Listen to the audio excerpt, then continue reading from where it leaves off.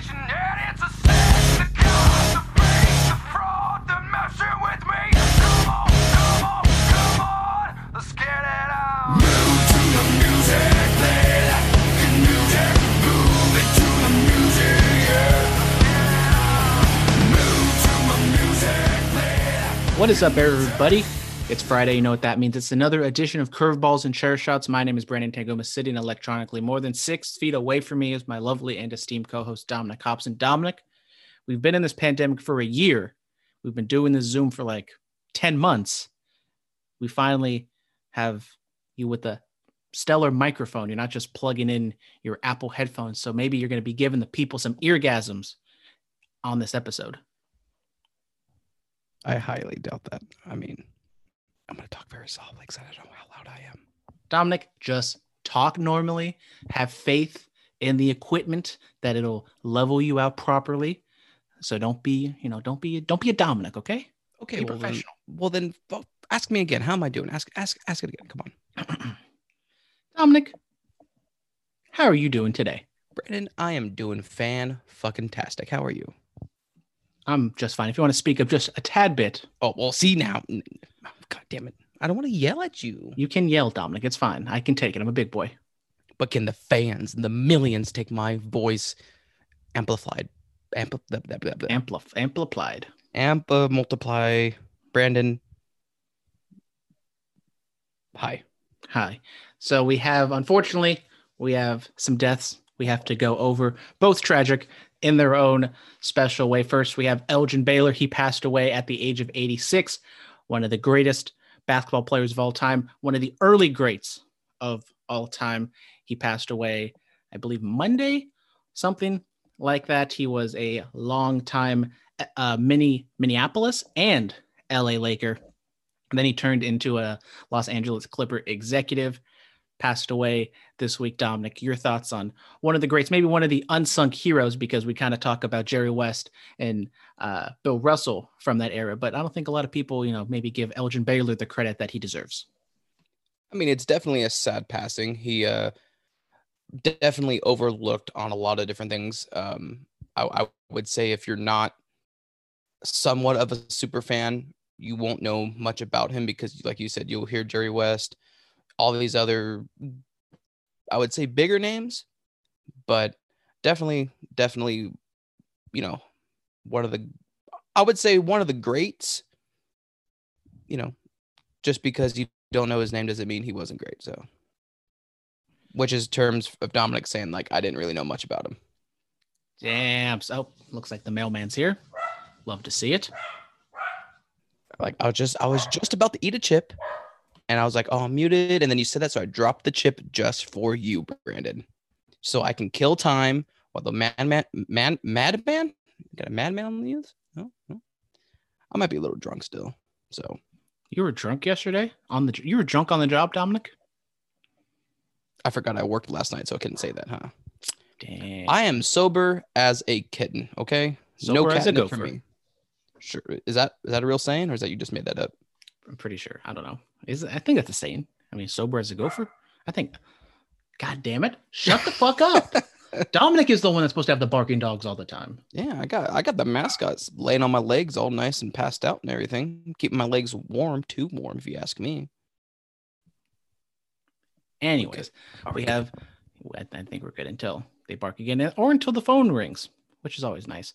But we have another passing, a sudden passing. The NCAA tournament is still going on. Grand Canyon University was in said tournament. And on Tuesday, Oscar Fryer, he passed away via a car accident. He was an Oakland native, I believe.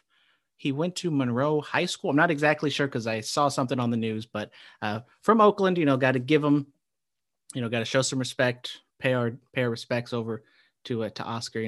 A sad tragedy and kind of came out of nowhere, obviously. So R.I.P. I mean, definitely. I mean, yeah, he's from Oakland, but I mean, just literally playing a game a few days before and you die, it's something that you never want to see. So, terrible news. Thoughts go out to his family, teammates. Hopefully, this is the situation where I hope his team goes all the way and wins. Like, wouldn't that be just a great, sad, but great story that tragedy strikes the team, they, come together and win. It'd be amazing. That would be just an unbelievable story that I don't think anybody would think would ever happen. You know why, Dominic? Why is that? Because they've been eliminated from the tournament. God damn it. Well, that's just a perfect segue into the MLB. We have some MLB news to talk about. If you do recall, a few weeks or a few months ago, we talked about the Los Angeles Angels clubby was in some hot water. He was fired because he was giving away his little secret stuff to other players, to other pitchers rather, to get a advantage on the competition and his own team. And we kind of talked a little bit about it and said, oh, it's probably going to be an unwritten rule. It's something that MLB acknowledges or, knows that goes on, but doesn't exactly do anything about it. But they actually came out with an attempt to crack down on the foreign substance issue that's been going on. And so here is what is going on. According to Jeff Passan, they're going to have an increased monitoring by compliance officials. Inspections of baseballs taken out of play and will be used by a third-party lab. And they're also going to do some spin rate analysis. So I guess if your spin rate just jumps drastically in one game or throughout your career, I don't know. But Dominic, we thought they weren't going to do anything, and now the MLB is trying to do something. Do you think they're just overcompensating? I mean, one little thing goes wrong and they just, because of everything nowadays with, I'm going to just use the word scandals, just being very broad.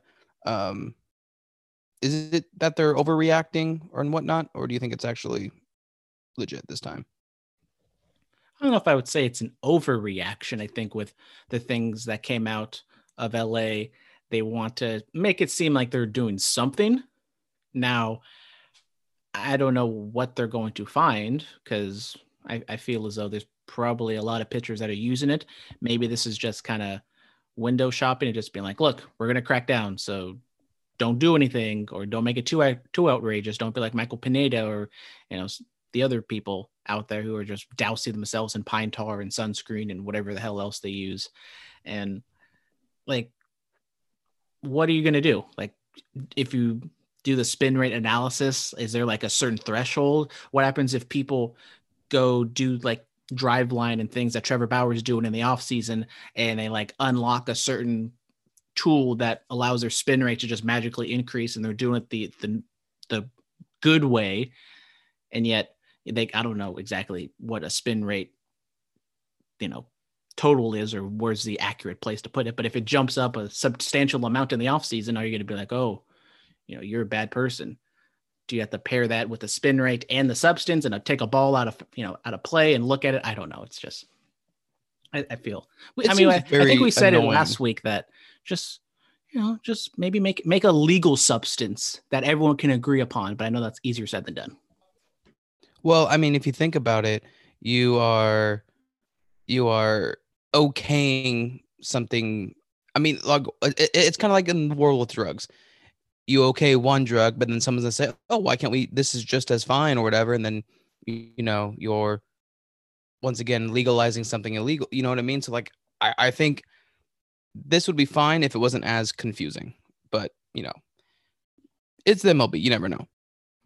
And then also, you maybe make people not do the sticky substances, but then what happens if they do other ways to alter the ball, whether it is like, put a thumbtack in their glove and, scratch it up so they can get some nasty movement on their pitches. And well, I guess that's what the inspections out of, take the balls out of play inspections are for. But I think it's more of what we kind of talked about when this story first happened. I'm surprised that they're actually doing something about it. It is kind of weird that they're doing it a week before the season actually starts. But I think it's going to be one of those things that we talk about it now and then it just kind of fades away and there's going to be no big stories or suspensions come out of it. Until somebody, I don't know if you heard that, but it makes me nervous. We did. Okay. But what's going to happen is one person, some nobody pitcher, it's going to happen to them because he's going to think like, oh, who gives a shit? And it's going to cause a big fucking waterfall effect, and it's going to affect everybody who just watch. Something that some might call a waterfall effect is the Deshaun Watson allegations. They just continue to mount and mount and mount, and it's very troubling that there's all these allegations. Now, obviously, innocent until proven guilty, but Dominic, it's not looking good for Deshaun Watson. And I mean, we talked about it last week where I think it was up to 12 or 7 people that were alleging him of sexual misconduct during massages and other forms of, sexual assault. And now it's like almost up to 20 or something crazy like that. I mean, we don't really spend too much time on it because we addressed it yesterday or last week, but I will say, I believe the women, but I will acknowledge that it is odd timing that Deshaun Watson is getting all these allegations thrown at him right when he's kind of throwing a hissy fit of how he wants to get traded from the Texans. And also the lawyer that is handling, I believe, all of these cases has a link to the Houston Texans organization. Well, what I was going to say was, and like we said last week, we agree with the women. I mean, this day and age, the cleanest person's even dirty. So that's why I believe the women. But, and I do agree with you with saying that, how is it that, he's trying to get traded and then, oh, well, I have an issue. But the question I have is I haven't read into anything. I'm just going off with the tabloids and everything, which is bad on my part. But what's coming out that he's doing? Is it that he's saying, hey, you want to touch it? Or is he forcing himself upon him? Or because my thing is sexual misconduct is just more just lewd words, like, like I said, like, you want to touch it? Or is he taking their hands and putting, because that would be sexual assault, which would result in with an arrest, correct? I believe so. I'm not a lawyer.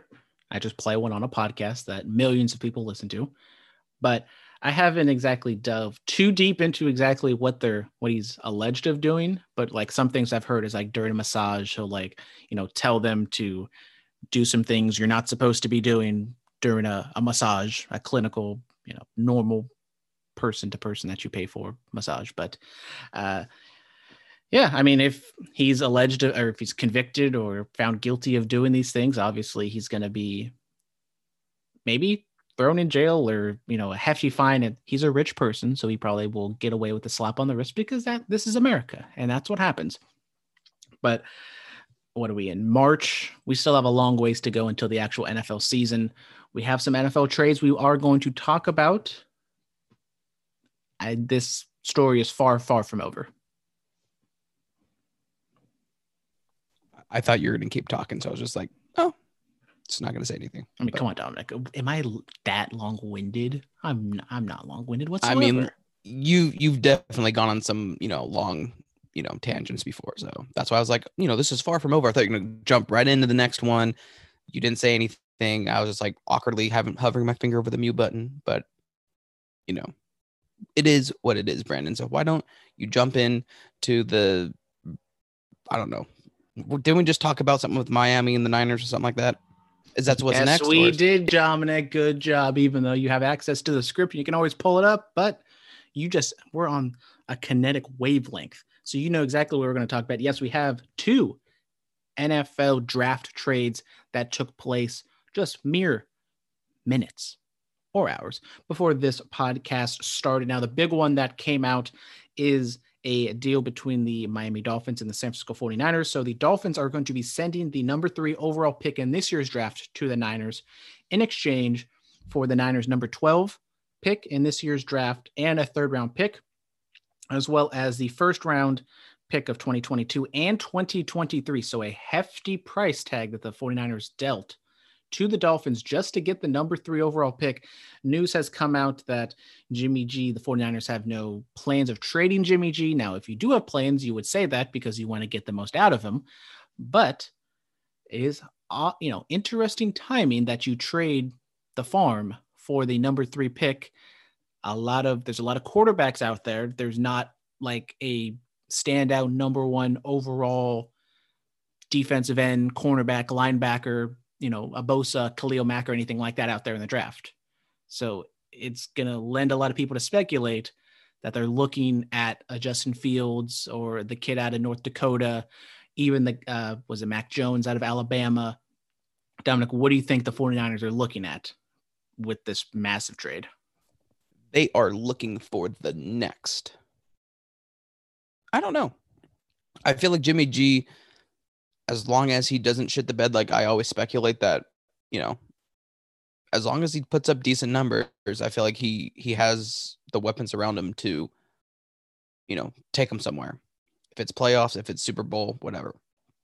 So with this being said, I think they're looking for his backup, or they're going to, just like what happens all the time in sports is they get a good prospect and then they, send him somewhere else for somebody else. So, I mean, there's always that chance as well.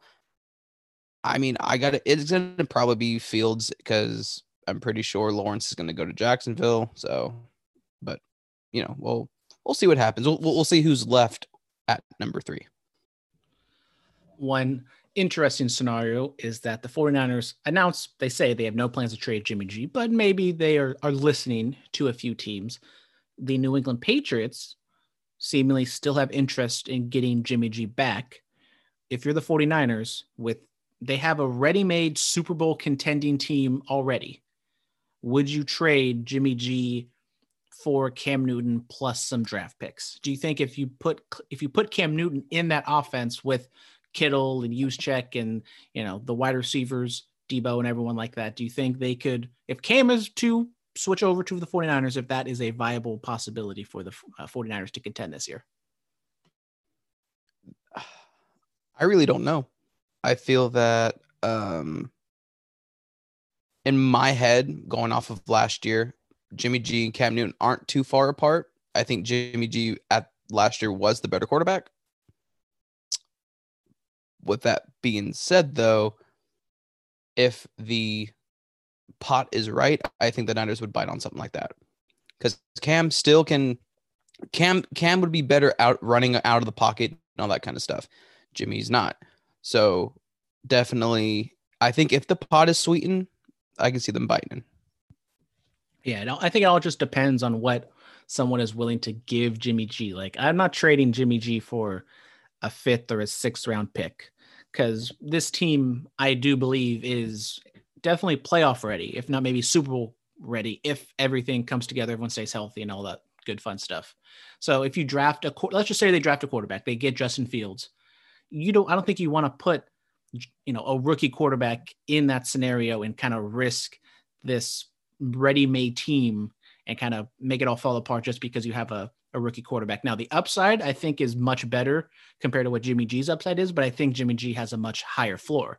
Jimmy G's not going to be as terrible as maybe a rookie quarterback trying to, and especially in that division where you can't drop a game or two here and there when you got the Rams, the Cardinals, and the Rams, Cardinals, and Seahawks just kind of all contending. And maybe I forget exactly how many teams are making the playoffs, but I wouldn't be shocked if 3 teams from the NFC West make the playoffs this year unless they just all beat up on each other. And I mean, and that's the thing that you got to think about nowadays is with the whole new playoffs and everything, each division is going to be difficult. So every game is going to count, especially in those last, 4 or 5 game stretch at the end of the season. Every game counts. So I would have to agree. You're not trading Jimmy G for, crap. He is a decent quarterback with some potential still left. I think he still has a little bit. I'm not going to say a big upside, but some potential left. So, he's worth something at least. I do agree. And the draft is a few weeks away, and I would assume we're going to get a lot more trades and wheeling and dealing. We have another trade that happened with the NFL draft. Let's check it out. The Eagles have traded the number 6 and the number 156th overall pick to the Dolphins in exchange for that number 12 pick and the number 123rd pick and a 2022 first round pick. So the Dolphins just making a whole bunch of moves. Now, trading the 6th pick for the 12th pick and, flip flop and everything like that. Maybe I don't know exactly what the Dolphins are trying to do. They got Tua. They're trying to, I think, load up and make everything around Tua. I think he's still the guy. Maybe not for long if he kind of puts up what he did last year.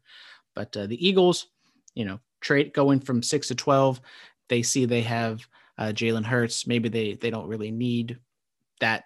They don't have anybody really in mind that they want to go after. So kind of fall back, get some extra picks, and see exactly what you can get out of it. You just mentioned the 106th pick, right? So do you really honestly think if you get picked 106th, like... Okay, just to be clear. So the Dolphins are going to be getting the Eagles. No, wait a minute. Yes, the Dolphins are going to be getting the number 6 pick and the number 156th pick, while the Eagles are going to get the number 12 pick, 123rd, and the Dolphins 2022 first round pick. But being that far, so those that are in the hundreds, granted, I know there's people that get picked late and they turn into be these greatest, players and, legends and stuff like that. But that far into the draft, is it really even worth anything still, in your opinion? Because I think being that far out, if you're not picked yet, you're clearly not that sought after. So, do you remember what pick Tom Brady went, Dominic? I don't know. Tom Brady went in the 6th round. Antonio Brown, he went late. There's all these late gems you can find late. Every I know, but counts. Well, that's what I said. I know there are people that go late, but this day, if you're looking at this draft class, everybody that's not already being like, oh, he's going to go first. He's going to go first round. Yeah, you may get lucky by saying like, fuck it. We'll see this kid that's a cornerback, whatever, see what happens. And he turns out to be, a super interception machine. You never know. But my thing is, back then you had those gems. We don't really see any gems anymore, in my opinion. That's why I'm like, is it even worth, if you get that far down there, it's like, fuck it, just pick some random person or. Well, if I was going to go and let Dominic name a random year within the last 5 years. A random year within the last 5 years, you said? Yes. Go look up that draft class and we'll see who came out of that draft class. 1, 2, skip a few, 99. Let's go 2017. Okay, we're going to go to the 2017 NFL draft. Let's see if we got Pro Football Reference. I think Wikipedia has it kind of stacked to where you can see all the good players. Let's see if I can find it. Come on, scroll through. All right, here we go. So this is playoffs, or I don't know. Anyways, let's see. Scroll down. Chris Godwin. He was taken in the 3rd round. Kareem Hunt, 3rd round. Shaquille Griffin. Kenny Galladay, which we'll talk about him. He was taken in the 3rd round. James Conner, 3rd round, 105. Eddie Jackson, 112. Tariq Cohen, 4th round, 119th pick. Scroll down. George Kittle, 5th round, 146th pick. All right, I'm going to shut the fuck up and I'm going to, respect the 150th pick. Hashtag free Aaron Jones, 5th round pick, 182 overall.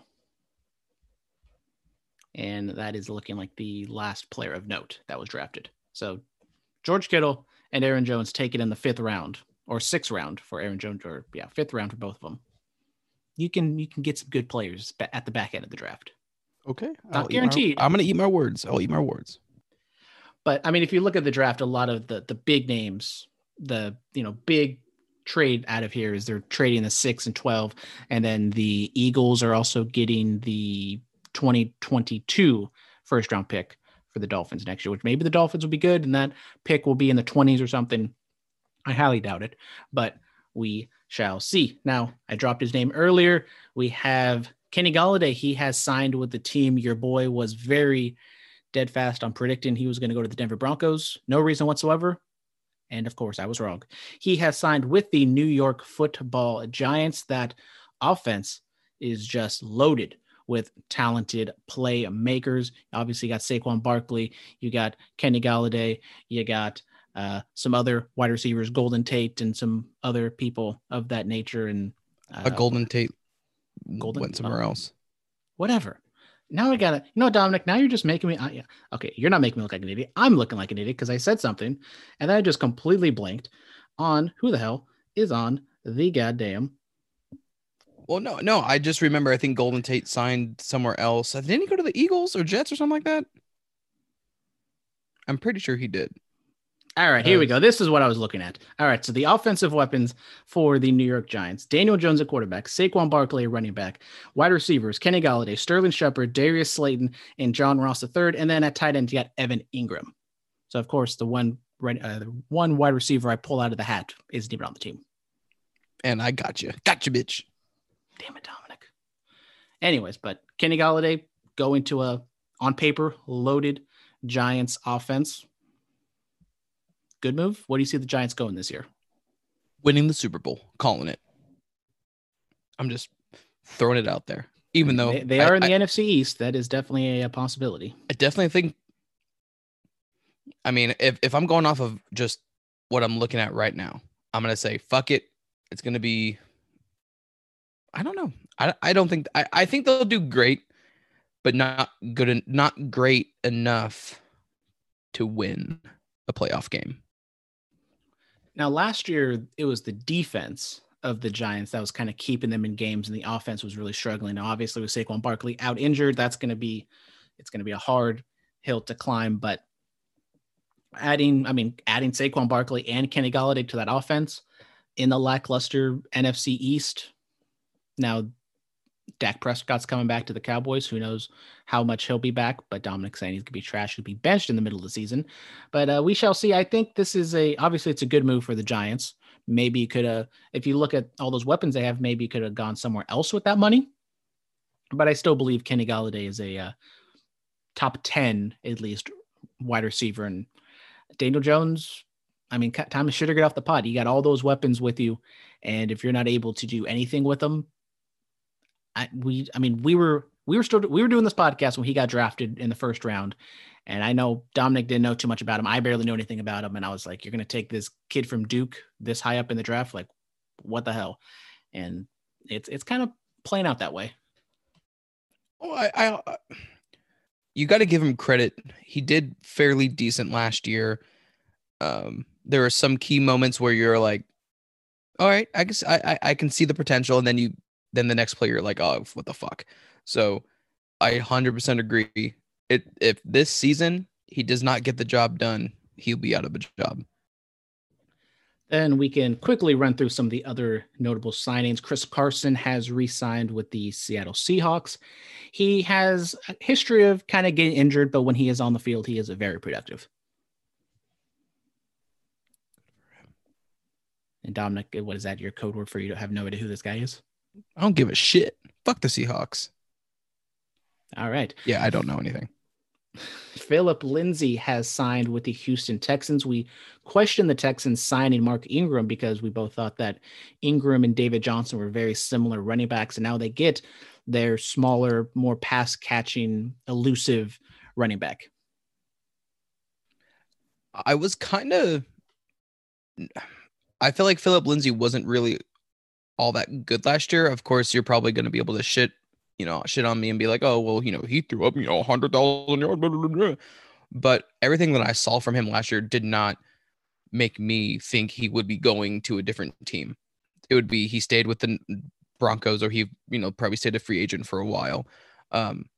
Granted, yeah, the smaller guy that can, be that little hidden receiver, catch the ball, run it, but I definitely don't think this is a good fit for the Texans, but we'll have to wait and see. Philip Lindsay is 6 days younger than your boy, July 24th, 1994. In 2020, he played 11 games, rushed for 502 yards with 1 touchdown. So not the most, he was behind Melvin Gordon, and Melvin Gordon had a decent year. So, he's always been the backup. He's never been the guy in Denver, but but that's the thing, though. Now is he's the backup to the backup, because Ingram's not going to be the starting running back. It's David Johnson. Yes. So realistically, he's the backup to the backup, or like you said, you can throw him in that little random slot or something like that. But I don't know. I don't think he's gonna gel really well in Houston. Ooh, gel really well. I see you, Dominic, with the bars. Yeah. Get your microphone. You know, you're doing it in handheld. You're spitting some bars. You know, everybody from the 313, put your motherfucking hands up and follow me. I'm the doctor of thugonomics. Word life. We get a veteran speedster, Deshaun Jackson. He is signing with the Los Angeles Rams. Matt Stafford over there getting another weapon. I mean, Robert Woods, Cooper Kupp, was it Josh Reynolds, and now Deshaun Jackson. He's hurt all the time. I mean, I think he had a really good game in the first game of the season, and then after that, he was hurt the entire rest of the season for the most part. So, I mean, he's a speedster. He's a solid veteran guy to sign and maybe hope he stays healthy and he can break one off every now and then. Rams looking fucking scary. They do look quite scary. Something that's not very scary is Joe Flacco. He has signed with the Philadelphia Eagles. Hometown boy coming to play for his hometown team. I mean, we got, Jalen Hurts. They haven't fully committed to him being the number one guy, but I would assume after the Carson Wentz trade that he is the number one guy going into the regular season. Joe Flacco, obviously a much different quarterback than Jalen Hurts, but it's fine. I mean, he was with the Jets and didn't do too bad filling for Sam Darnold. I wanted to hit you with the who, because that guy has fucking fallen off the face of the earth since winning the Super Bowl. So, hey, Joe Flacco, I know during the regular season, but that one Super Bowl run he was the greatest quarterback in playoff history. He was so efficient. oh yeah, I mean, you can't take that away from him. But ever since that, he, not looking too good for him. Then we got T.Y. Hilton is coming back to the Indianapolis Colts. Solid veteran wide receiver. And speaking of Carson Wentz, he will be probably Carson Wentz's security blanket.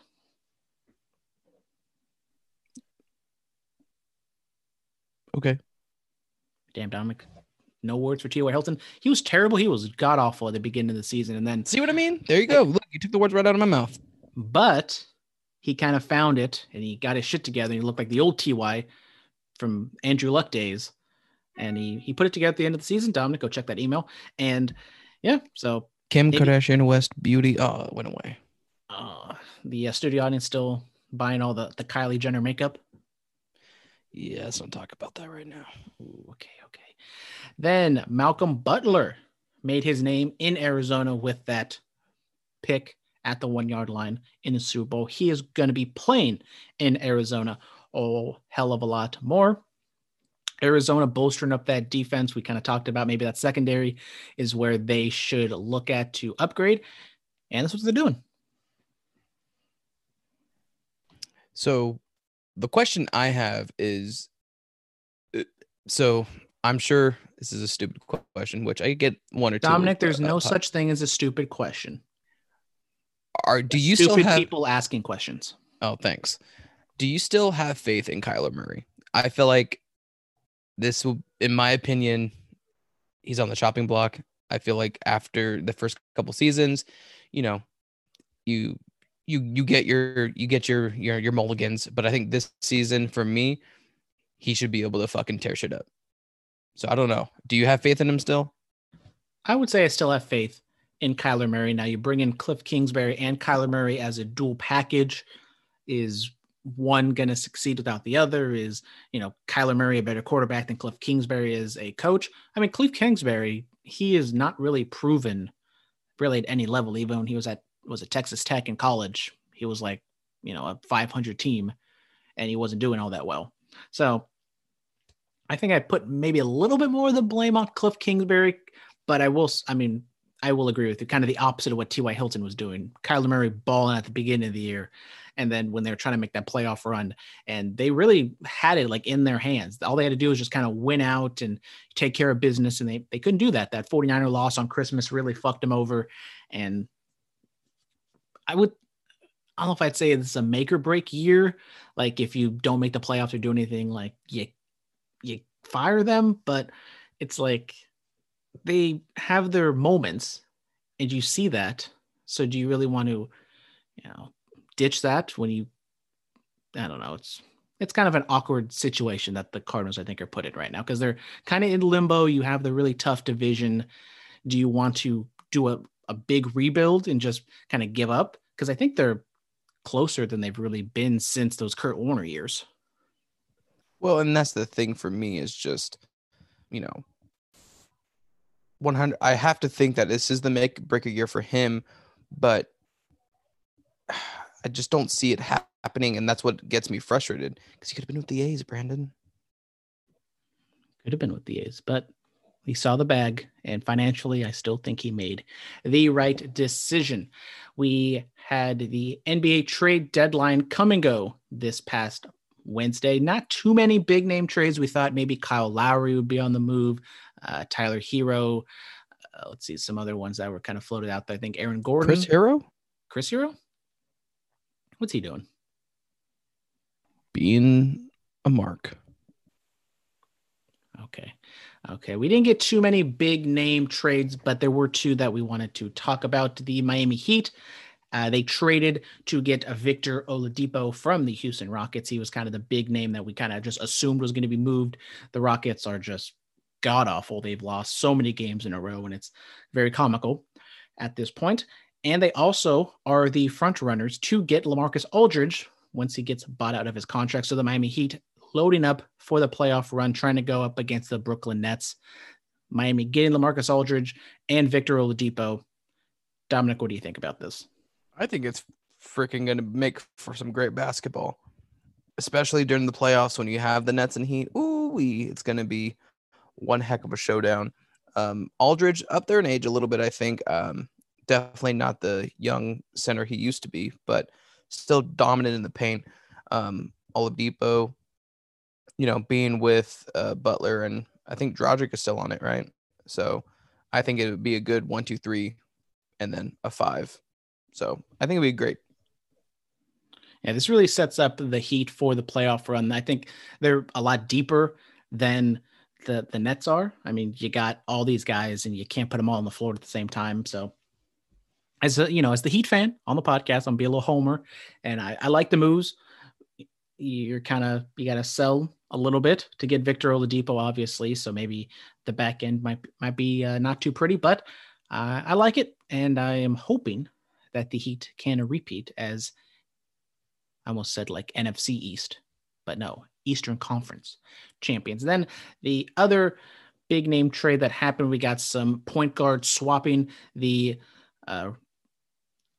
Atlanta Hawks, not the Falcons, trade Rajon Rondo to the Clippers, while the Clippers trade Lou Williams to the Hawks. So Rajon Rondo now with the Clippers, Lou Williams now on the Hawks. I don't know how to feel about that. I think Williams,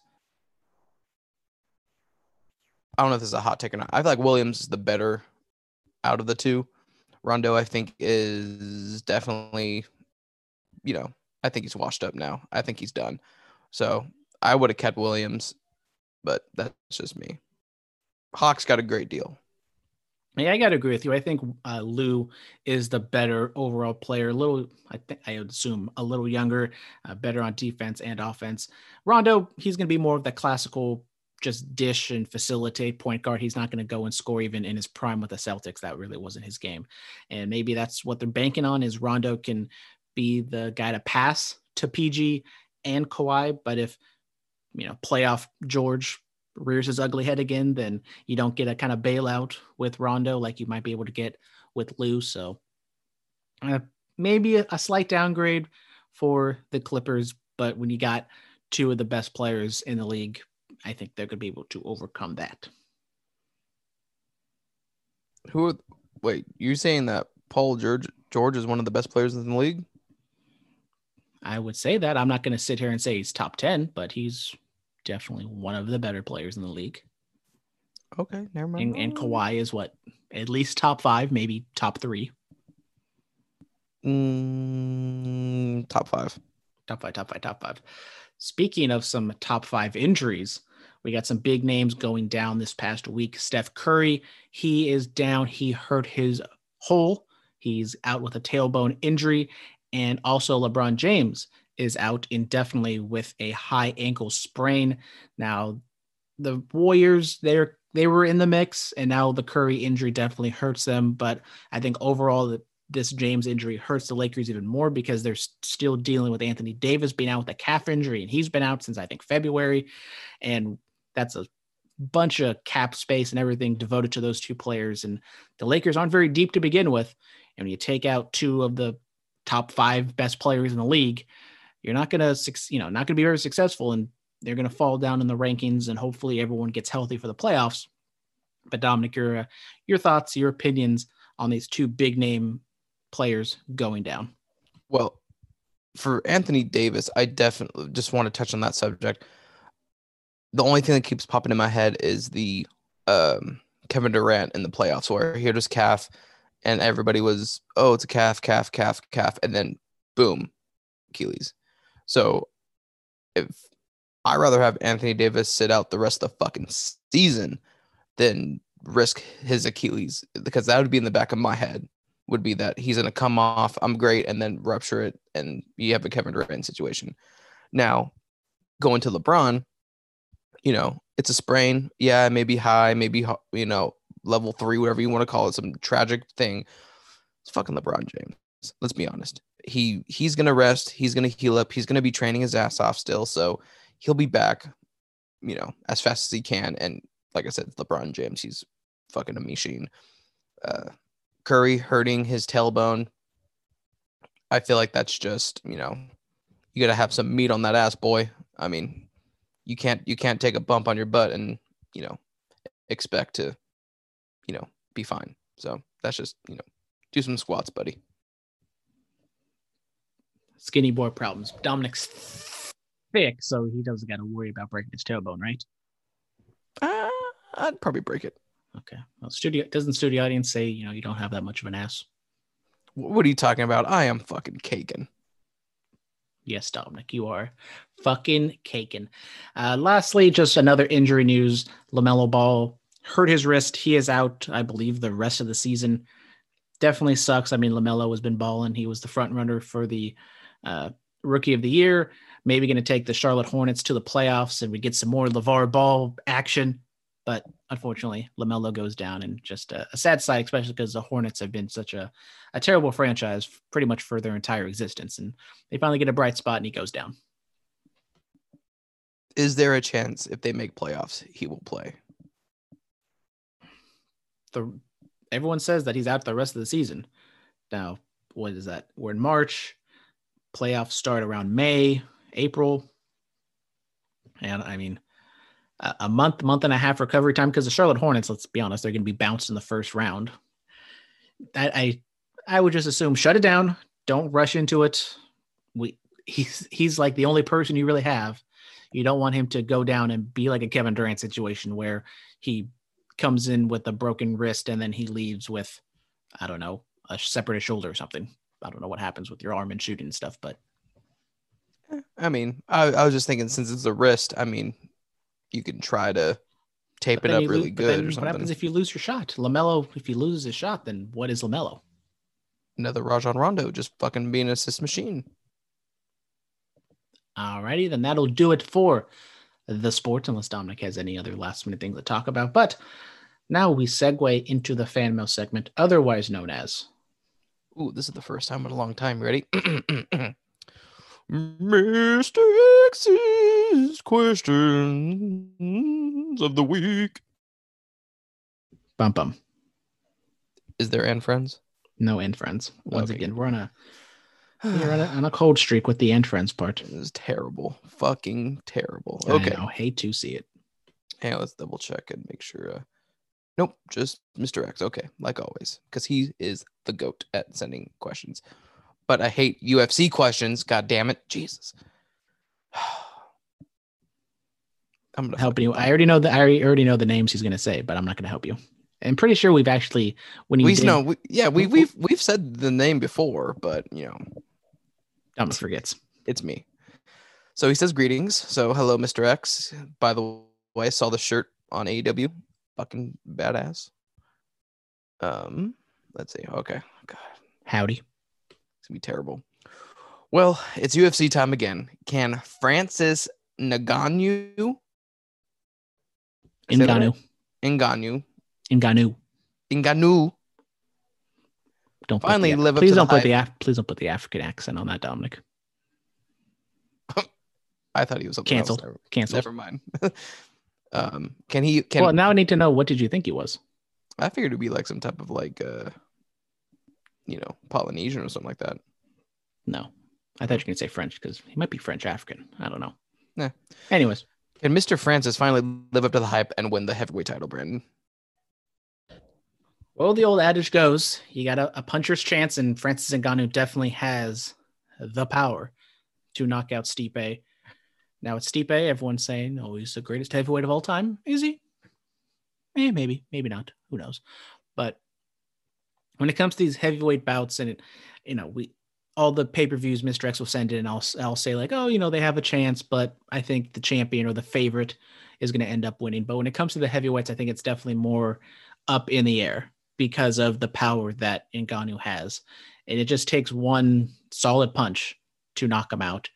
Now, for me, I am going to still stick with Stipe. I think Stipe is going to be able to, get him on the ground and beat him. And yeah, but what Derek Lewis, what he did a couple weeks ago, where someone shoots on him and he was prepared for it, little one piece, little uppercut, and then he's down. Okay, Brandon, I will agree because I don't know. I don't think I've ever seen Mr. Francis fight, but I've seen Stipe fight. So What's his last name? Miocic. Attaboy. Hey, look at me. Should we do like a second round of UFC questions or pronunciations later? I mean, Maybe. But What's Habib's last name? Nurmagomedov. Attaboy. Thank you. Rose. See what? Rose. I don't remember who Rose was. Nami Yunus. Yes, yeah. I need to see it in front of me. I don't know them. I know like the big names, but like that, and which is probably a big name, but I don't Bork. You asshole. Don't know why that always pops you, but just had to say I it. don't know. It's just because Brock Lesnar looks like a boy. Oh shit. Okay. Okay. No more UFC. Here we go. We're under just a week away from opening day for MLB. Brandon, what is your early favorite going into this year? Who is your early favorite? Sorry. Early favorite. Well, kinda just possibly we're going to have a crossover MLB preview. Dominic, Brandon. is that going to happen? Yeah, it's gonna have to happen when it's my time. Oh, we have to do everything on your. I mean, let's be honest. Are we actually going to have to do it on your time? Well, I mean, realistically, I work Sunday through again Thursday, so it'll have to be a Friday morning, if anything. Oh, what about those Saturdays? I feel like those Saturdays are also a prime time because people do have work on Friday mornings. That is true, Brandon. You are right. I mean, maybe if we were to sweeten the pot for somebody else, because it's her only day off with me, so simping Just over. random question. I know we maybe tried to do this last week, but what you guys do last week on you guys' only shared day off? Go for a walk, take her out to dinner, have some fun time. What did we do last weekend? I honestly don't remember. I can't remember. I don't remember basically what I did a couple days ago. Don't ask me these questions. Well, I remember you texted the boys to play video games, even though you're supposed to be so busy we couldn't do the podcast. Oh, yeah, because you guys wanted to fucking do it whenever, at 3 o'clock or whatever. I was like, no, I only had that time. You know what? Don't. You literally texted us at like 2:30 or 2 o'clock. Yeah. And that was because... Wait a minute, how do you know we were going to actually do it at 3 o'clock? You just assumed it was going to be 3 o'clock? Okay, because I think last week is when she worked, and I said that, okay, and it's only going to be for a few hours, so we would have to do it in the morning. You're like, oh, well, that's too fucking early. So then I was okay, so I picked her up, and we went, and I don't know. I know we went a couple places, And then she was like, see if they want to play. And then you're like, oh, I thought you're too busy. You want to do the podcast? I'm like, I'm just following my orders. Anyways, our early favorites for the MLB season. Mr. Stay tuned for an MLB preview sooner rather than later. Maybe we'll get it done before the All-Star break. I don't know. But the obvious ones are the Dodgers. The Dodgers, I think, are the clear front runner to repeat. They got even better with Trevor Bauer. Lost a few pieces, but they weren't the marquee pieces. You got Cody, you got Mookie, Justin Turner. You have everyone. Kyler Murray, Walker Buehler, Clayton Kershaw. I mean, it's the Dodgers. The Dodgers, I know we're kind of putting the cart before the horse here, but I'm pretty sure they're going to make the World Series again unless they fall off a cliff or someone goes down injured. Now, on the American League side, I do think it's a little bit more wide open. You got the Yankees, which I don't want to, show my hand here, but I do think the Yankees aren't going to live up to expectations. I mean, they haven't lived up to expectations since 2008, 2007. But I do think that God damn it, I did it again. The AL East is going to be a little tougher, especially with the Red Sox. I think the Red Sox are going to surprise some people, and they're going to be a sneaky good team this year. Not saying they're going to win 90 games and make a playoff or make a wild card, but I do think especially with the Rays probably a little bit of a fall off, but they're going to, do some sorcery and be in the hunt. The Blue Jays are hopefully going to take a good step forward with Marcus Semien and George Springer. And then you got the Baltimore Orioles just down there in the cellar. They'll win a few games here and there. But the Twins over in the Central, it's time for them to shit or get off the pot and actually do something. And then over on the West Coast, I'm going to ride or die with the A's. And I think the Astros are going to have some struggles. I like that the one team you did not mention. Never mind. I'm going to shut the fuck up. I think they're national. I can't remember if they're national. Oh, God. Dominic, God damn it. Now you're going to say it. You can't just say something and then say, I'm an idiot. And then, come on. What team are you going to bring up? White Sox. What the fuck? I thought you were so high on them in the offseason, beginning of the offseason with all these acquisitions and shit. And then you don't even mention them. Congratulations, Dominic. The White Sox are in the American League. Good job. And yes, I did kind of gloss over them. They are a team that, if produced correctly, if everything live up to expectations, they're almost kind of like the Padres. They are very exciting. They have all the big name young players, and I hope they do well. They look like a very exciting team with Abreu and Tim Anderson and Liam Hendricks and Lance Lynn and everyone else over there. They're definitely going to be a fun team. And as I said, with the Twins, I mean, I think it's going to be between those two teams who wins the Central. But when it comes to the American League, my favorite would be,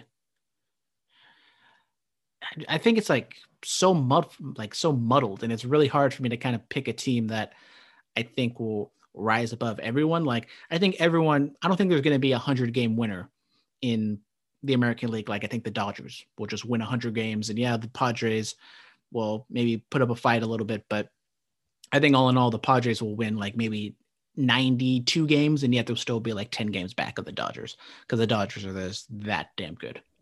I'm just going to fucking say it. It's going to be the Dodgers. It's going to be the Dodgers, and it's going to be I think it's going to be a West Coast American League team, I think. Is it going to be the A's, Angels? Seattle Mariners from out of nowhere. Could be. But I'm going to go. I'm sticking with the Dodgers to go all the way back. And I got a feeling it's going to be an American League West team. I don't know which one. I think it's just going to be a revolving door. But I'm definitely going to stick with someone in the AL West. Don't know just yet. I'm going to save that for next week. And I'm going to go with the AL East. East Coast biased out here. All right. Let's see. It's kind of weird. We went UFC, MLB. Now we got an NBA question. What? Let's see. Shaq has been quoted as saying that the trade to bring Rondo to the Clippers has improved the team leadership-wise, with his championship experience being with the Lakers last season. What do you think about this trade? We kind of covered it. Rondo definitely not They should have kept Lou. It's like Lou Williams. It's like the Mark Ingram deal. Better behind the scenes, but not that much on the court. Exactly. That's it for sports. We got a couple wrestling questions. Retribution. Are they really done? R.I.P. Are they really done with this group? If so, what was the point of it? Or are they doing this because Ali is reportedly dealing with a PCL injury to his knee and they felt he needed some time off to heal? Ali came out and said that he's not getting no surgery anytime soon. But I will say it is kind of weird timing that you put so much time and effort into Retribution. It did kind of fall apart at the end of 2020.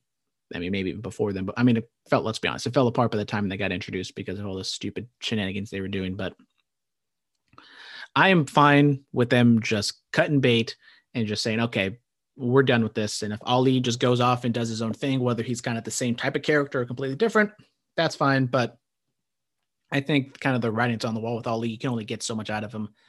What I'm looking at is Mia Yim and Dominik Dijakovic. Like those are the two people out of that group that you can actually get something out of, and especially with the way the Raw women's division is, where we're going to talk about it. You have nobody, so then you have to kind of hot shot the debuting rookie, which who knows exactly what they're going to do with her. And if you bring Mia Yim into the fold, and then Dominik Dijak is on Raw or SmackDown or whatever, I think those two people are definitely where you want to look at to build your roster. Yeah, and we'll touch on the women's division in a moment. Just because I got a couple things. So going, I'm gonna take a line from you. The penultimate question. It's definitely looking like the Wednesday Night Wars will be over soon. Do you think in the long run this will hurt or help all the companies involved by not having direct competition to drive each other? Overall, I think it'll help AEW more than it'll hurt NXT. I've kind of said NXT I think has kind of fallen off, I think a substantial bit since they moved from the network onto USA, and it's been 2 hours and they kind of have to pad everything out, and it's looking like WWE main roster more and more by the week. And if you take however many people that were watching NXT, put it onto AEW, maybe that brings them to like 900,000, maybe 1 million.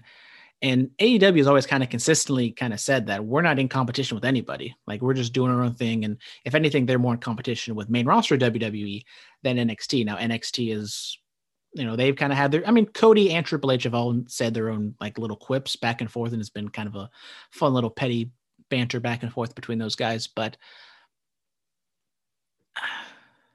on NXT's front, they're going to go back. They're going to go on Tuesdays, 2 hours. And if they, hopefully, because there's no quote unquote competition, they can go back to more, grounded storytelling and not try to hotshot and compete with viewers and, put Bronson Reed and LA Knight, not really advertised all that much on a week's notice, blah, blah, blah, blah, when you could have maybe built it up a little bit more, but maybe you're trying to pop a rating. I don't know.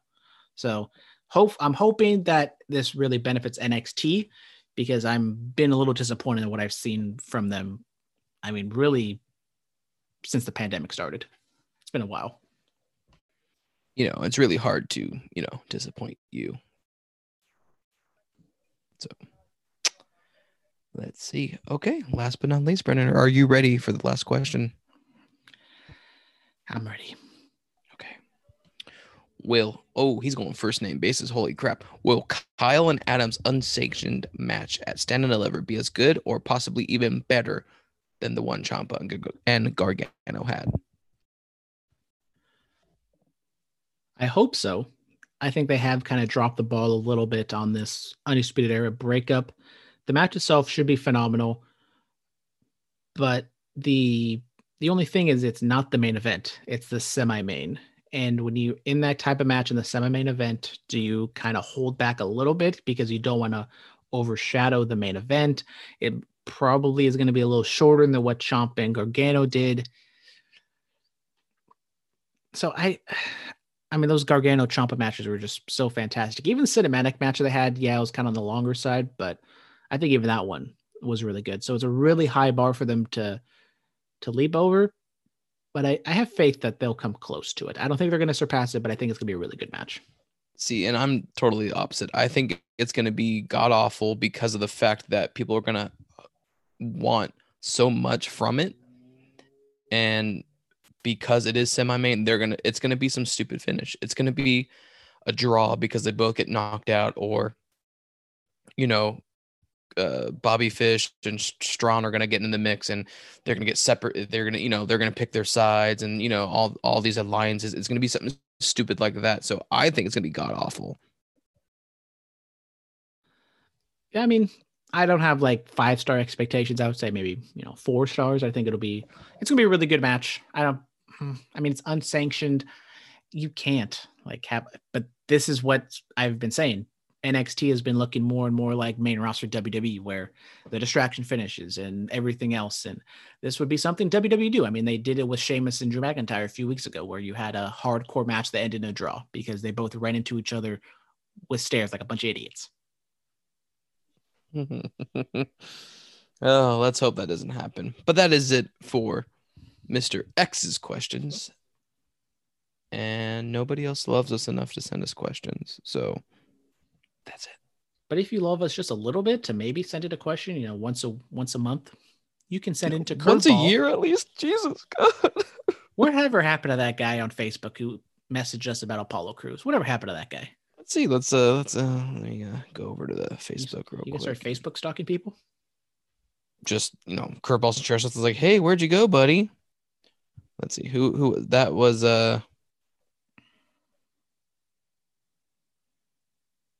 Oh no, I was like, damn, this motherfucker wrote a big old fucking thing.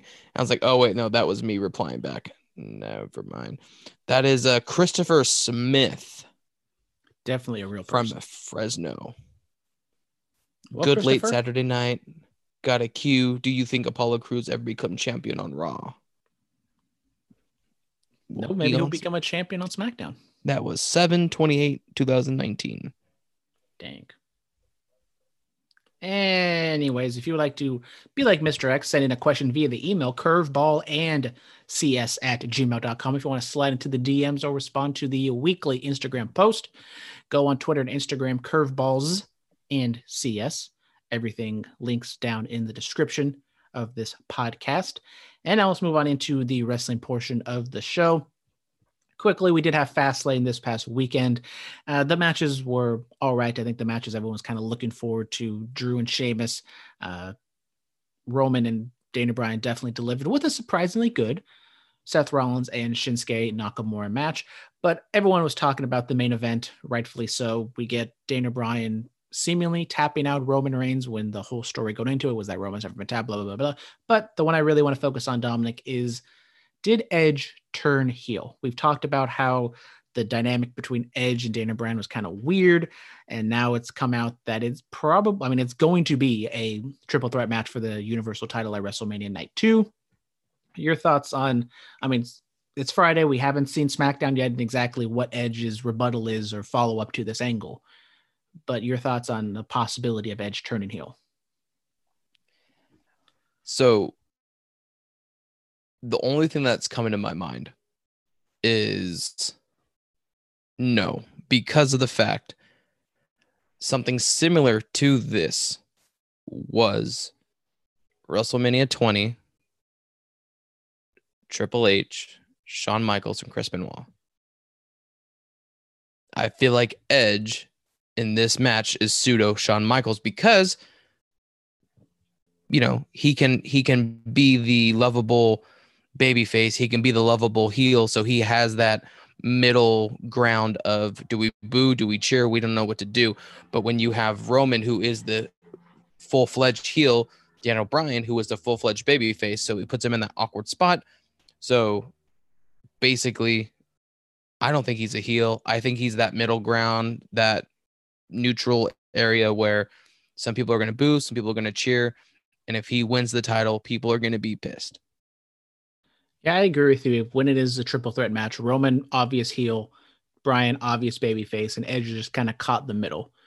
Now, the issue I have is why do this match to begin with? Was it because you looked around, you had no plans for Daniel Bryan, you had no other viable people that you can face him off against that would mean any, matter at all. So you just kind of put him into that championship match. It's not like Daniel Bryan or Chris Benoit from those 20 and 30 years where you kind of were forced, your hand was forced, and you put him in there because they're so hot.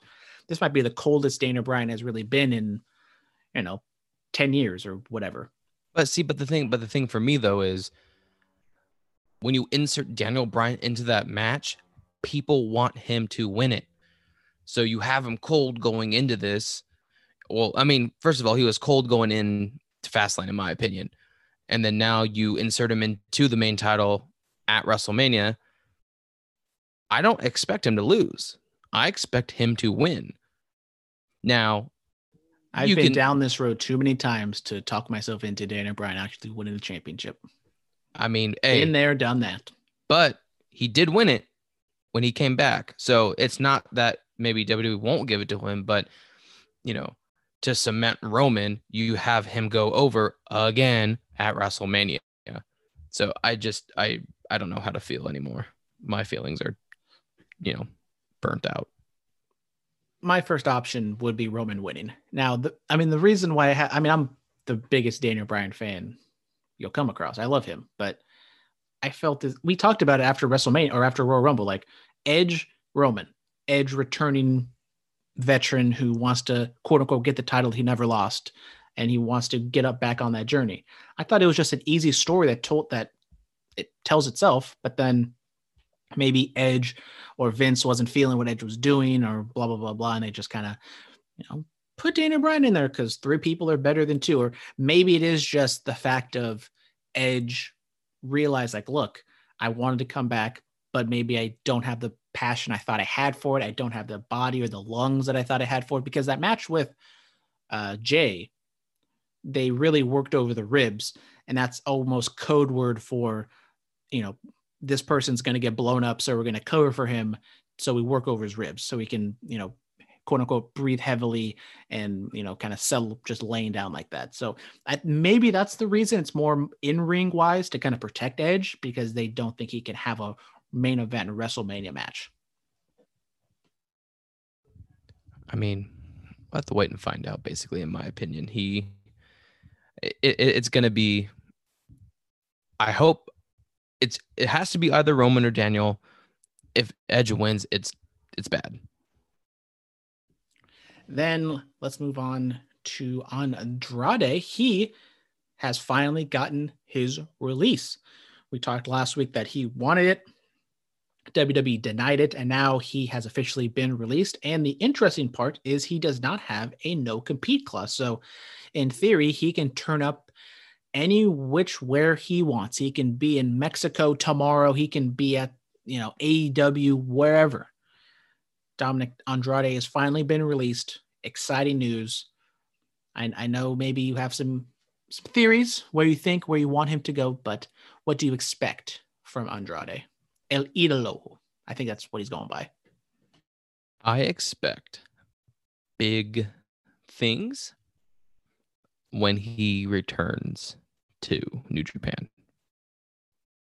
So, mask or no mask? I would say no mask.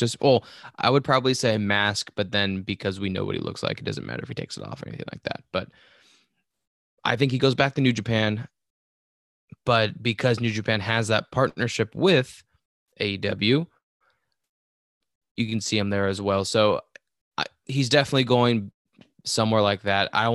If he goes to Impact, I would be a little, curious, but he can always hook up with Zelina Vega or Thea Trinidad, whatever her name is, and, do something in AEW and, something like that. I think that'd be cool. So, but my first thought is going back to New Japan because that's home. Andrade and Tia Trinidad. It's definitely a match that people want to see. They, for some reason, in NXT, they were doing phenomenal work. They were even doing pretty good work on the main roster, and then they just kind of blew it apart for no reason. But according to what old Uncle Dave Meltzer said, that Trinidad has signed some sort of short-term exclusive deal. We don't know with who, if it's wrestling or non-wrestling related. So she is not going to, and it's not on AEW side. So it's not an AEW deal. So we're going to maybe not see her for a little bit unless something, gets announced sooner rather than later. But I mean, I agree with you. I would love to see him reunite with Naito and, join LIJ again, or maybe he goes down to Mexico, work for either CMLL or AAA. That would be a fun. I mean, AAA already has kind of the relationship with AEW. That could be a nice little open door to AEW. And as I said 1,000 times, AEW, AEW, AEW. I think that is the place that if he were to sign, I know people might say, oh, he was buried in WWE, but he is so talented. And he's only 31. He is so young. He is like in his prime wrestling wise. I'm shooting him to the moon. I think he's that talented. Yeah, his English isn't the best, but his wrestling is so talented. If you pair him with a talker, whether that be Trinidad or somebody else, I mean, he can be the guy. Maybe not the guy, but a guy. The one thing I have to ask, Charlotte, where does she fall in this? Do you think there is a possibility she will follow wherever he goes?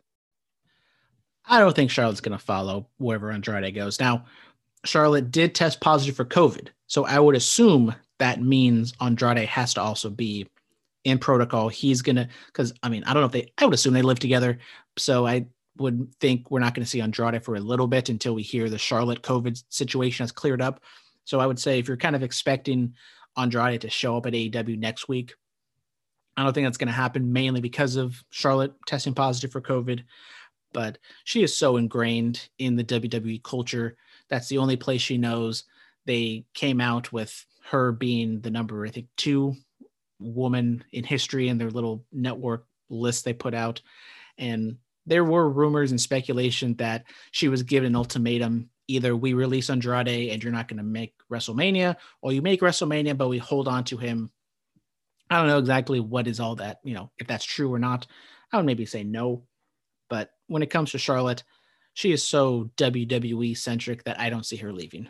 Now, when it comes to Sasha or somebody else like that, maybe, because they have that experience outside of WWE. Charlotte, that's all she knows. And I don't see her going anywhere. Wonderful. Let's move on. Well, speaking of Charlotte, she, as we said, tested positive for the COVIDs, and Rhea Ripley was supposed to debut on Raw sometime. We didn't exactly get a date, but then magically, Rhea Ripley was going to debut this Monday, and she did after a Asuka Peyton Royce match. And Rhea just straight up said, I want to challenge you for the title, and we're going to get Rhea Ripley versus Asuka, I believe, night 2. Now, Dominic, we're both fans of Rhea. She just kind of gets plotted into this, high caliber WrestleMania match, mainly because there's nobody else viable to face Asuka. Your thoughts? So the thing that really gets me like really curious and thinking is the fact that Rhea last year lost to Charlotte at WrestleMania. I don't know if it was the year before the year or 2 years ago, 3 years ago, Asuka lost to Charlotte at WrestleMania. So where does that put this match? Do you have either Asuka losing a title at WrestleMania again, or do you have Rhea losing 2 WrestleManias in a row? And that's with Charlotte having COVID, do you think there's a possibility she can be added last minute to make it a triple threat? And you see, and that's honest to God. What if that happens? You would assume Charlotte would be the winner because of the fact she's beaten both of them. It just gets me thinking. It gets me nervous. It gets me irritated. The fact that, I would have held off, even with Charlotte being positive. I would have held the fuck off of Rhea coming out. I would have just said, you know what, Peyton, you're going to lose tonight on Raw. You're going to beat her down after the show, and you're going to challenge her to WrestleMania. If you lose, you're going to fucking leave Raw, and you can have her go to SmackDown and be Billy's little bitch and beg and plead to go get back with her with be tag champions again or something like that. And then the night after Raw, or the night after Mania on Raw, Rhea comes out. That's what I would have done. You give Asuka the AJ Lee treatment. She has beaten everybody. So then you just have Asuka beat everybody at WrestleMania, have like that battle royal, and Asuka just still walks away champion. I'm fine with that too as well. Until AJ Lee returns, and then she beats Asuka for the championship, right?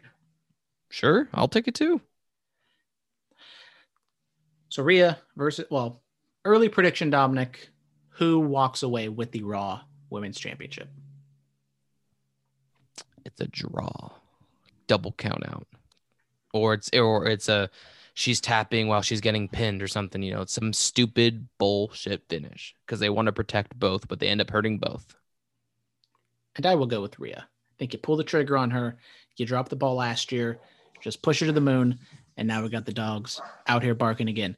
We have AEW Dynamite this past Wednesday. They kick it off with Kenny Omega taking on Matt Sydal. This has been a little mini feud brewing on AEW Dark and Dark Elevation. And Omega gets the win in a fun, high energy, non-tag team opener, Dominic. I'm flabbergasted. I mean, I don't know how to feel right now.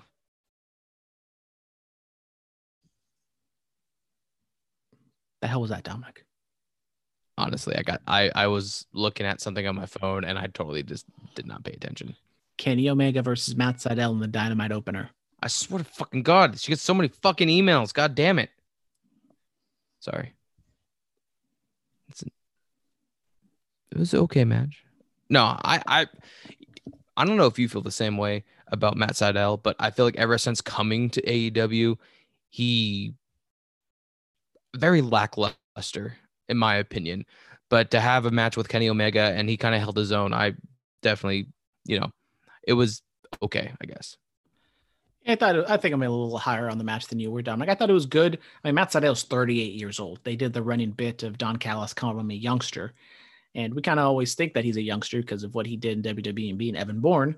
But I mean, the man is 38. And when you're the smaller, high-flying guy and you kind of look 38 in the face, it's going to be hard to keep up with that image that you had, whatever, 10 years ago. Then we had Hangman Adam Page defeat Cesar Bononi. Just kind of a match to remind you Hangman Page is here. They had a fun little interaction with Page and Adam Silver in the back.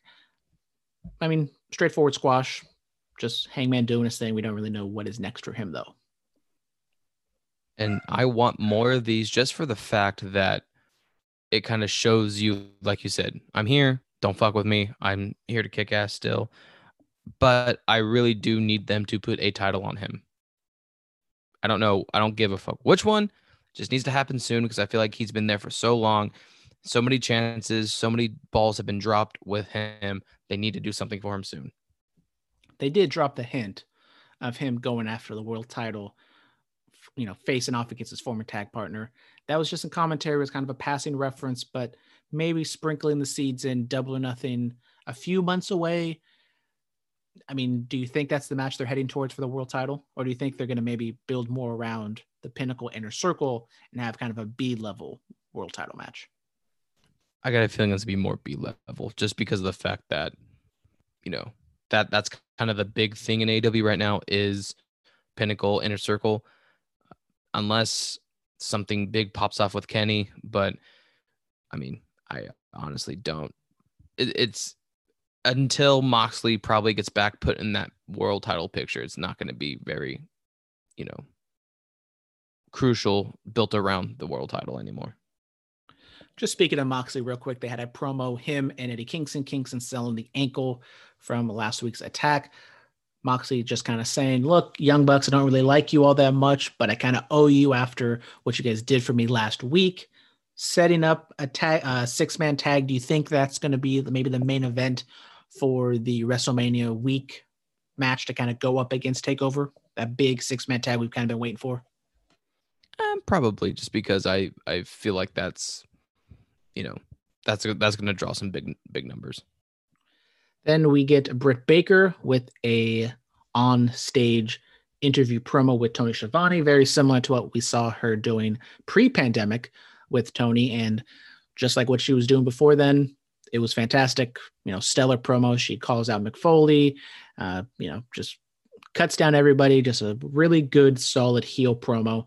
And we haven't seen too much promo work from Britt in the past couple months, but I think this kind of reminded everyone, like, look, she's a decent enough wrestler. When she has a big match like Thunder Rosa, she can have that big match, but she can cut these really stellar promos as well. I loved it. I want some more of it, but I need more. I mean, I feel like consistent match wise with her, she has like these really good ones, and then she has a couple bad ones, and then she has okay, then a really good one. Like, she's not very consistent. So her promos consistent. Her matches need to be consistent for me to be very high on her, like I feel like you are. So, but I really dug that promo. We have Christian Cage in the back talking to the Hollywood Blondes and Dante Martin, one of the Martins. And he was just kind of giving a little pep talk. And then Dasha goes up and kind of interviews him, asking, kind of a follow-up. And Christian says he has a match next week. He just doesn't know against who. Frankie Kazarian shows up and kind of challenges him. So that will be the debut match for Christian Cage on AEW next week. Him against Kazarian. 2 40-year-olds going to go at it. Cannot wait. And what really sucks for me, I don't want Christian to win, and I know he's going to win. I think Kazarian has been there working his ass off, just like he's done his whole career. And Christian's going to come in and just fucking wipe the floor with him, which I don't like. But whatever. I don't think he's going to wipe the floor with him. I think it's going to be more like, maybe not Omega Sydal, because on that front, you kind of just completely expect Omega to win. But I think they're more equals than Sydal and Omega. But overall, I think the match will be fine. It'll be like maybe 10, 12 minutes. Maybe put it as the opener to kind of catch some eyeballs. But I'm not expecting too much. But I will be looking to see what Christian can do in the ring.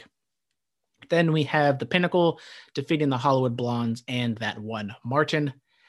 The Pinnacle win. Cut a little bit of a promo after the fact. I thought it was good, pro wrestling promo from everyone. I think Dax Hardwood cut a good promo there as well. And we haven't seen the Inner Circle yet. Dominic, when do you think we see them? Jericho, everyone, a little of them? What's going on here? See them in 2 weeks. Guaranteed. With or without Jericho? Do you make the Inner Circle return and then you make the Jericho return a different thing, or just have everybody together at the same time? I think throughout the show, you have one pop up and then another and then another and another. And then at the end, you have everybody in the ring, and then Jericho makes his grand return. Maybe not exactly that way, but I think you do really build around Jericho. You make Jericho kind of the last person to come out. You don't make, you have everyone else and then Jericho. Now, whether that's a week or it's all in the same show, we will have to find out. Then we get QT Marshall on the stage with Tony. He cuts a little bit of promo that he's Rodney Dangerfield, get no respect out here because he's Cody Rhodes' best friend and blah, blah, blah. And then Cody comes out, takes the headset off and says, I'll face you in this exhibition. Arn Anderson will be the referee. And we get this match. I feel like every time we see QT on regular Dynamite, it's like, why the hell should I care? Why should I care? I feel like he's a jobber on regular Dynamite. Well, it's because Cody's involved, and I don't know what this means for the Pentagon feud, if that's even a feud anymore. Pentagon was on the show, but he was with Phoenix due to the Pac injury. Now, my question is, I thought it was kind of weird they just threw in Arn Anderson just randomly as the special guest referee. Does this lead to some sort of angle where Arn finally turns on Cody, even though they haven't exactly spelled out dissension between them? What are you expecting from this exhibition next week? It's going to be pretty stupid. I don't think Arn will turn, but I'm pretty sure it's going to come down to the end where he's going to be like, all right, you two stop it. And Cody's just going to be like, come on. And he's going to be like, what do you mean? Come on. We're a family. Not mere family. Woo. It's going to be fucking stupid. So I don't think it's going to be, he turns, but it's going to be like, he's going to be like a dad. Get the fuck in here, shake his hand, get it over with. And Cody's not going to do it because Cody's a little punk. So, something like that. I think QT is going to be more of the punk, but we will have to wait and see. Then we get the Lucha Bros and Laredo Kid defeating the Young Bucks and Brandon Cutler. This was probably maybe the highlight of wrestling on the show. Just, a 6-man, just high flying, fast paced, spot. And Brandon Cutler was there as well. I liked it, but what happened after is what I like the best. Well, after the fact, then Kenny Omega just attacks Laredo Kid. The Young Bucks kind of question him, like, what the hell are you doing? And Kenny Omega cuts a very serious promo talking about how he could have stayed in New Japan, could have gone to WWE, but no, he bet on the Young Bucks, went with his friends. And are you guys just going to leave me? And he throws up the Too Sweet, and then the Young Bucks leave him. Dominic, I think this is the best singles promo Kenny Omega has cut. I think maybe some of the stuff with Hangman was really good as well. But this was, I think, the best champion level promo we've seen Kenny cut in AEW. And that's why I loved it so much. The fact that, which I got to ask, when he said, throw it up for the hard camera, was that because he fucked up? Or do you think he literally, said like he wanted to really drive it home? Do you think that was a it's botch, just or? it's one of those dumb little Kenny quirks. Gotcha. It wasn't 100% fantastic. It was like 96. And that's one of the things I was like, okay, do we really got to say that? Yes. But so I loved it just because you could kind of sense that, when he, I could have went to greener pastures, you're kind of like, oh, he did have a WWE deal. Could have said New Japan. Oh, people fucking loved him in New Japan. He was put on fucking 5-star matches. But I chose my friends. It's like, how many times have people been in that situation where, oh, I could have went here, but I stayed here because of you, and then that person does that person dirty? So it resonated with me, and I think that's why I enjoyed it so much.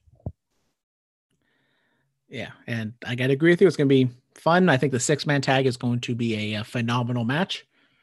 Now, who wins? Where do they go from there? We shall see. Then we get Ty Conti defeating Nyla Rose in the typical one-woman match of the show. Conti gets the win. I believe the ratings now say she's the number 1 contender. We also have a little bit of a attack afterwards, setting up Conti and Hikaru Shida taking on Nyla Rose and the Bunny. So now the Bunny maybe being more of a wrestling figure in the women's division. But Dominic, your thoughts? Conti getting maybe the biggest win of her career against Nyla Rose on Dynamite and kind of setting her up as a possible title challenger. I wasn't so hot on her in NXT. Now that I'm getting to see her a little more often on Dynamite, I can definitely see why they're kind of pushing her a little bit. Now, do I think she's championship material? Not at the moment, but definitely I think it can be a good match. Defeating Nyla Rose, cool, great, grand, wonderful. Definitely, totally realistic that she would beat her up that quick, or not that quick, but that efficiently. But can't wait till next week. It's gonna be cool. Then in the main event, Darby Allin challenges Johnny Hungy, John Silver, for the TNT title, and Darby gets the win. There was a spot where Silver falls over the ring or the barricade, and he kind of awkwardly grabs at his shoulder, and he was selling his shoulder for majority of the match, and it turns out that was a legit shoulder injury. It's not super serious like Danny Burch, but he will be gone for about 4 to 6 weeks. So shout out John Silver. I thought it was a stellar match. Darby getting in there with someone who's actually bigger than, maybe not weight-wise, but at least height-wise, which was an interesting aspect to the match. But I thought it was really good close to the show, and unfortunately Silver sustained that injury. So, I mean, yeah, it's terrible that he has that injury, but I feel like it's also a good, there's the silver lining is the fact that, you're starting to get a little, there's a lot, the door's wide open now for that TNT title. And I feel like anybody can go for it. Let fucking, some nobody from the back, just random, go after it. I'm not saying Silver is that nobody, but, there's so many people back there. Let someone else grab it. He will be champion one day. I got that feeling. Sting did help out his old boy Darby. Lance Archer did have a promo in that, I don't know, decrepit building that they cut their promos in. And he kind of called out Sting, not exactly to a match per se, but said, you were an icon so many years ago and you're not exactly that now. Were you really heading towards a Lance Archer Sting match? As a Sting correspondent on the podcast? Well, I had to switch shirts because, I had to put my Sting shirt on real quick because I'm, such a huge Sting fan now. Or I've been a Sting fan. I thought you said your stink shirt. I was like, why are you going to put on your stink shirt? Because it's stink. Because Lance Archer is a stinky bitch. No, but we probably will see it. I think I said it last week, the week before. I don't necessarily want to see Sting and Archer because I have a funny feeling that Sting's going to win it because they don't want Sting to lose or, stuff like this. But if it does come down to it, Sting has to lose. This will hurt Archer so much losing to Sting that it's not going to be good to come back. It's not going to be very hard to come back from. So that's why I don't want to see it. So I really hope we don't see it. Yeah, I agree with you. Especially if it's going to be an in-ring live match. I'm not going to expect too much from it. But if we get to put one person over, I would want it to be Lance Archer, unless if you have bigger plans for somebody else, like a Will Hobbs or another person I can't think of. But yeah, overall, I thought AEW was a good, solid show. Then now moving on to NXT, they opened with a women's tag match. Dakota Kai and Raquel Gonzalez defeat Io Shirai and Zoe Stark. Having Toni Storm and Zoe Stark, very confused sometimes because I kind of, maybe you mend them together and you get Tony Stark or Tony Stank. That's going to be their love child. Watch. But once again, Zoe Stark eating another loss. She's come onto the show and she had the one squash match and they keep calling her this good up and comer, but she just keeps losing and losing and losing. Which means and she'll go to the main roster and keep winning and winning and winning. Watch. Gonzalez pins Stark, setting up the Io match. That will be the main event for night 1 of NXT TakeOver on Wednesday on USA. I got a feeling Gonzalez might win this now. I was kind of just writing Io just because, kind of the same thing with Asuka. She's beat everybody. I got a feeling Gonzalez is going to be our new women's champion after night 1. Well, stay tuned for our preview next week. Maybe. Yeah, possibly. I don't know. Bronson Reed takes on LA Knight. This was a little mini feud that's been brewing since LA Knight debuted, and Bronson Reed gets the win. I think this was the better move. If you got to pick one, I would have picked Reed. I think LA Knight has a certain cap to him, and maybe NXT sees that as well. Dominic, your thoughts on, kind of similar to Zoe Stark. You bring in LA Knight, has the squash match, and then he has his first kind of significant match, and then he loses. Something we see a lot with these matches, even with Bronson Reed himself. Like, who was it? Swerve Scott, I think, had something like that right after he turned, and he loses to Reed, and yeah. But then Reed kind of just goes nowhere as well. He kind of stays in the same spot. You alluded to it earlier in the podcast that it's WWE just jumping back and forth because they are trying to, compete with AEW. Once they go fully to Tuesdays, this stuff will stop. I have a feeling. So we just got to put up with it for a little bit longer. Then we get Karrion Kross taking on Oney Lorcan. Lorcan trying to avenge his tag team partner, Danny Burch, who suffered the separated shoulder. He's gone. They had to relinquish the tag titles. Lorcan, God bless him. He just absolutely slapped the fuck out of Karrion Kross. He had welts on his shoulder or on his chest. He was bleeding. He had some welts on his neck. But in the end, Kross gets the win. Solid match between these two guys. Really hard hitting.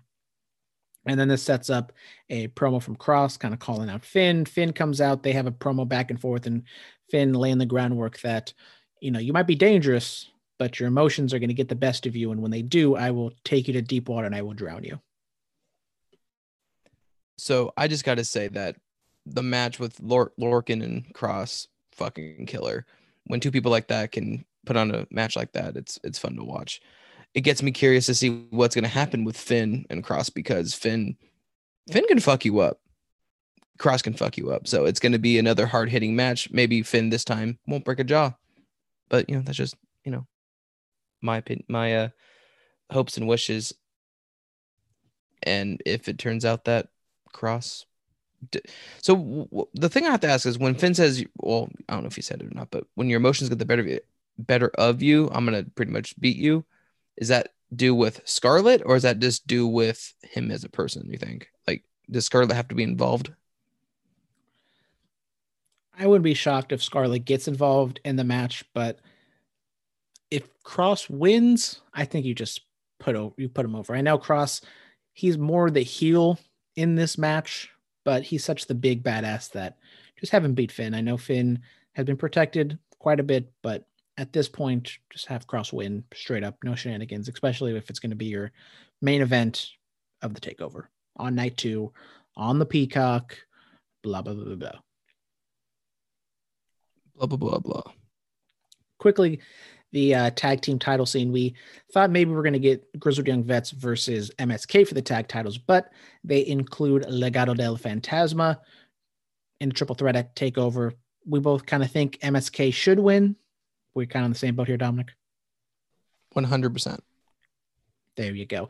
Then we get Walter taking on Drake Maverick. Poor Drake. He had a death wish when he tried to attack Imperium in the locker room, and then Walter just kills him in like 10 seconds, and then Walter does a little pose, and Tommaso Ciampa interferes. Ciampa challenges Walter for the NXT UK title. I know maybe a lot of people are excited for Finn or Kyle O'Reilly versus Adam Cole, but Walter versus Tommaso Ciampa, that is the match I am looking forward to the most at TakeOver. The thing I just don't understand is Ciampa's not going to win, because then he would be technically have to go to the UK right? You can't defend that title not in the UK. So wouldn't he be kind of obligated to go to the UK? So won't you keep Walter, winning and going back? I'm not saying Walter's not going to win. I'm just saying that match is going to be absolutely phenomenal. Okay, we're on the same page then. Okay. Then Dominic's girl Shotzi and Ember Moon defend their NXT Women's Tag Team titles against Aaliyah and Mercedes Martinez. It was supposed to be, I forget what her other name is, but Robert Stone paid off Mercedes Martinez, and they I don't even remember if they even acknowledged that she used to be a part of it, but Shotzi and Ember Moon get a win against Aaliyah in like 5 minutes. It was not that long of a match. I don't even know why they had this match on the show, to be honest. Ooh. And then backstage, they were doing a little celebratory little dance, and they were having a good time. And then Candice and Indie Wrestling show up and kind of challenge them. Not exactly challenging them, but probably going to have a match at one of the days on TakeOver. And that means you have new tag champions. I do agree. I kind of wondered at first why you put the titles on Kai and Gonzalez just to get them onto Shotzi and Ember. But having, Indy and Candice be champions with Johnny Gargano, if he's still champion after the Eliminator Gauntlet, whatever convoluted shit that William Regal made up this week, having everyone a champ, or 3/4 of the way being champs, I can definitely see that being the way they go. Then Jordan Devlin and Kushida face off in a stellar cruiserweight match. This was technically the main event, or I guess the last match on the show. Devlin gets the win, almost had a distraction finish. I think, am I correct? We went this entire show, Dominic, without a distraction finish. Good Lord. Big ups NXT. I mean, they had a kind of a distraction finish, but the person who was getting distracted didn't actually lose. Jordan Devlin rolls up Kushida. Kushida kind of flips out and beats up on Legado del Fantasma. And we get Santos Escobar and Devlin with a face-off. HBK just shows up out of nowhere, throws a ladder into the ring, which signifies it's going to be a ladder match. Yeah. Yeah, that happened. And then Adam Cole, I think the thing everyone's talking about is they show Adam Cole and Kyle O'Reilly walking to the stage, get a little stare down with Shawn Michaels and Adam Cole. A little seed plant, or just everyone, just NXT trolling the internet? I think it's NXT just trolling. Trust me. Shawn Michaels versus Adam Cole, really? It's going to be fucking stupid.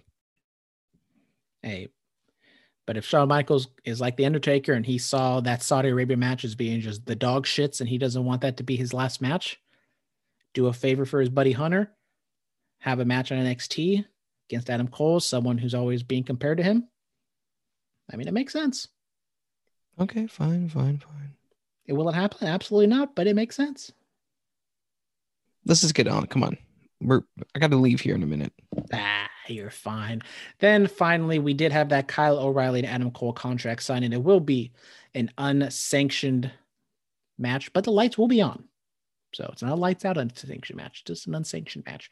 And, they cut a promo back and forth, a little stare down, a little kerfuffle at the end. They had all the security guards holding the back. The promos were fine. They're okay. As I said earlier, the work, the promo work they've done, the angles and the story they've told, it hasn't exactly built up my expectations, but I do think the match will deliver. Dominic, on the other hand, doesn't think the angles have been that well, and then he also thinks the match will not deliver. That's just because people are going to be comparing it to so many other matches we've seen. That's the only reason I don't think it's going to live up to it. But and the little whatever confrontation, whatever you want to call this, didn't really live up to anything for me either. It was just more of like, oh, I'm going to beat you up. Oh, I'm going to beat you up. Oh, we're going to fight now. Oh, what's holding back? It doesn't resonate with me. So I just kind of just like, not really into it right now. I think they're relying too much on like the yelling and the cussing and being loud and overbearing with because Kyle O'Reilly and Adam Cole were in the same faction, but they were never like together. Like it was always Kyle and Bobby, Kyle and Roderick, while Adam Cole was always the singles guy doing his own thing. Like when it was Ciampa and Gargano, they were tag champions. They were always kind of intertwined and they were doing things. So when they broke up and they were cutting these promos and yelling, it felt a lot more authentic. I feel like with this one, it seems a little more put on and it's not clicking as well. The way I can describe it is two best friends for Ciampa and Gargano. It's two best friends fighting.